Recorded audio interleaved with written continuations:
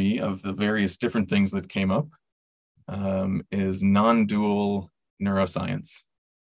And I think in a way, the core setup that I'm coming from is the idea that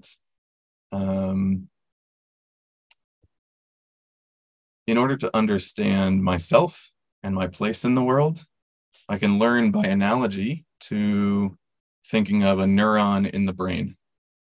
As I am an individual decision-making unit in a vastly complex system with all kinds of interactions. And that's really the same role that a neuron is playing. It's an individual decision-making unit in a vastly complex system, systems upon systems.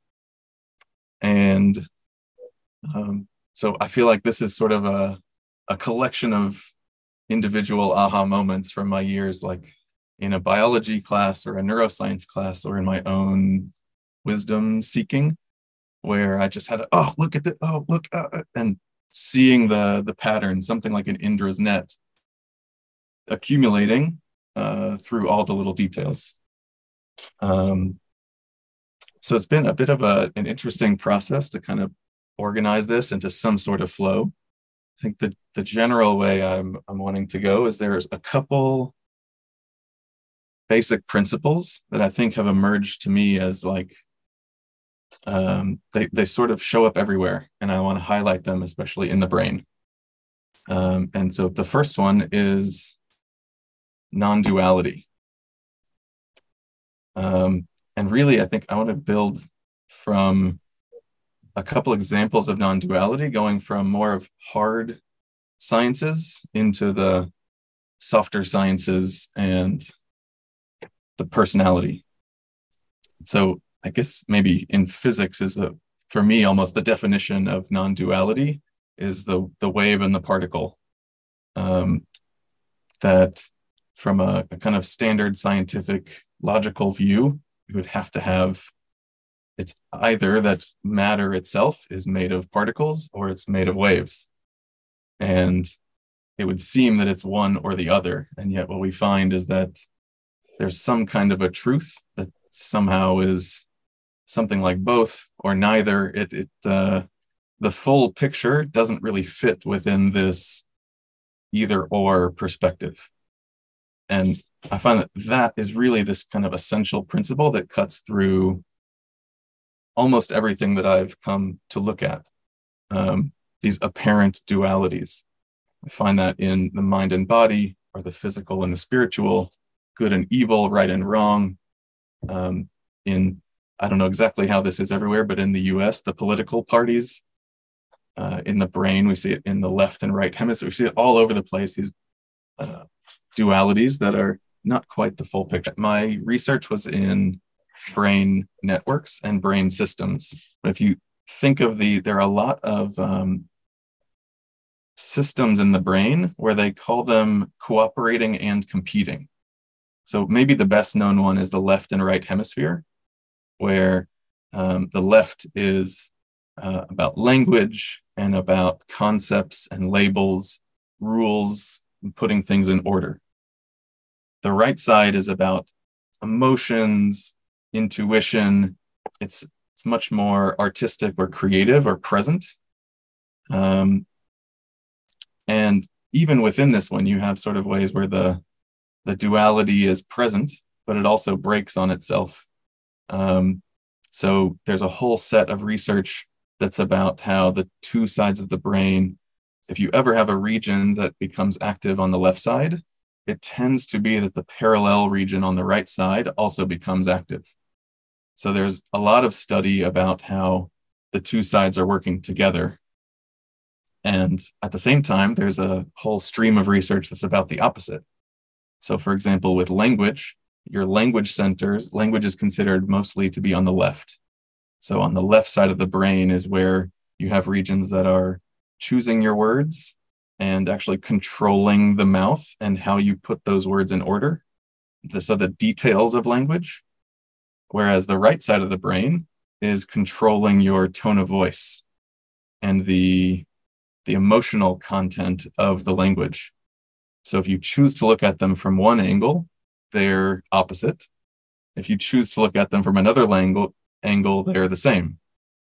And there's something that emerges out of them being both somewhat the same and somewhat different that actually produces what we know as language, that has both the feeling side and the pieces to it. There's a whole other thread, kind of personal passion for me around the edge between science and spirituality, how a lot of our common scientific perspectives are really including beliefs and assumptions that are essentially not scientific.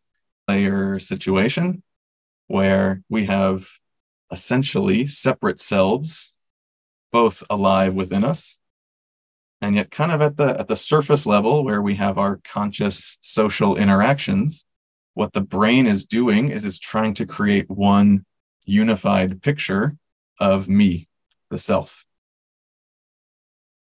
So it's another kind of entry point to this whole conversation of considering I can learn about the brain through either these large level systems. You can get down into individual brain regions and how they communicate with each other. You can continue going down to smaller levels, down to the individual neuron. And in some ways that you can learn lessons at every level of relating to how these systems interact. So obviously I think that parallels quite a bit with this struggle of am I a self, or in modern psychology or psychotherapy, am I multiple selves or am I no self? And in a sense, we really have all of these operating at once, which I think is another principle we learn out, is beautifully shown in the neuroscience. Because, like I said, we have the left and right hemispheres, these cooperating and competing systems. But equally, as you learn about different brain systems, there's also front and back, where your front is decision-making and the back is really visual or sensory. You also have the outside and the inside. So in a general sense, the outside is the cortex, is our most recently evolved part, and where we imagine things. And the inside is our more animalistic, like it keeps you alive while you're sleeping. And so we have essentially something like the mind and the body represented in the brain. And these are all alive at the same time. There's a mind and body, the left and right are somehow somewhat mind and body. So this representation where we're asking, a lot of science operates on this lower level about picking out differences. In what ways am I a mind and in what ways am I a body? There's also a lot of work that's focusing on how you really can't separate them. They are two sides of one coin. And there's something that I guess I find it valuable. I feel like in my own journey, as I'm navigating things, I'm wondering, is this a moment where it's better to come down to the level of dualities and considering, or to go up to a higher level and focus on the unification or the truth that's beyond the individual grasp? Again, I have this kind of personal passion about noticing the places where science has drifted into belief and just sort of poking holes at where there should be more room for unknown, as opposed to filling in and assuming what we do know. So one area that I find this interesting is looking at psychedelics and how do we explain the experience of psychedelics, what's happening? So neuroscience takes as an assumption, essentially, that the brain is generating your consciousness. We see that if we turn off brain activity, consciousness goes away. So clearly the brain is generated. That's essentially where most neuroscience research starts from. So from that view, if you were to take a substance and it were to completely warp your view of reality, then it's probably taking you away from reality. It's somehow breaking your reality generating machine, brain. But really, that's starting from quite a profound assumption that I don't think we have to make, or at least you can entertain that it's possible to have other explanations. And I think that's exactly where there are just a lot of questions that are not possible to address scientifically. So what I mean by this is if you make a different assumption, you see the brain more as like an antenna or like a filter. So if you think of a radio, the antenna is receiving all kinds of information. And based on how you tune it and how you focus it, a certain coherent sort of message is received. So that's a standpoint where the brain is not generating consciousness, it is filtering it or receiving it. And from that standpoint, if you were to take a psychedelic and all of a sudden you have a wildly warped experience, then it might just be that something is changing about the way your antenna is, the way your filter is working. And I think I could bring in even the statistics here. It just so happens that I thought that I started my PhD to do neuroscience. And I found out along the way that my advisor was actually the statistician in the neuroscience program. So I ended up, in order to graduate, learning the ins and outs of multidimensional spaces, which means needing to, if I collect 10 variables like height, weight, intelligence, happiness, whatever, up to 10, that's data in 10 dimensions.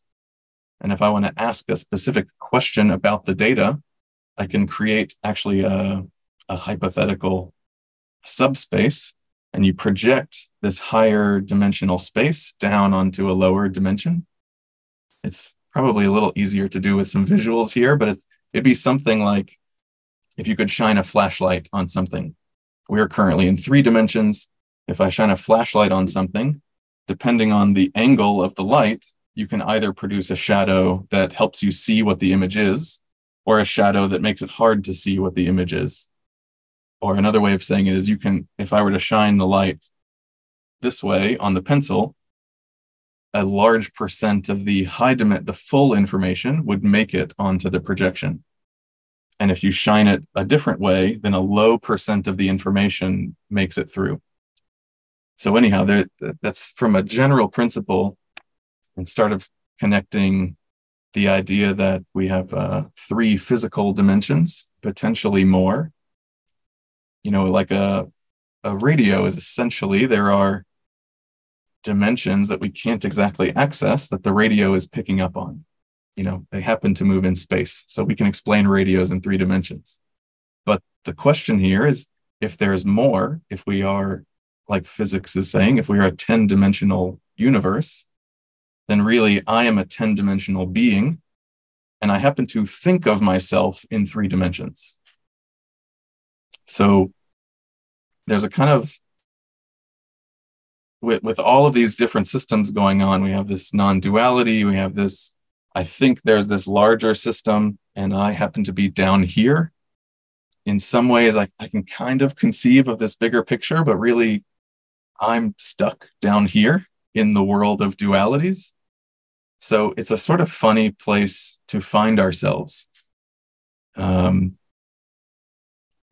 I suppose that's where, kind of bringing this roughly to a close for today, is I land on, well, what's important is, I think one of the things we learn, I have this bias towards the intuition over the logic. Like with science, it's all about what can I prove to be true. In the way the essence of science starts from, I'm going to create an experiment, a scenario, where even if someone wants to disagree with me, I will force them through my observation to believe what I'm saying is true. And that logic, that kind of thinking can only work on certain kinds of questions. There's just aspects of life that don't filter down to that level of, that has nothing to do with choice. So with this in mind, and I have this kind of experience in data, I come to this question of, well, what matters? And I think for me, the answer and what I'm wanting to explore in CCG and in this next chapter is being aware of this balance and imbalance, that if I'm going to bring data or proof, it's going to be in service of learning and growth and listening. And it'll be in service of the real essence of life and what we're up to.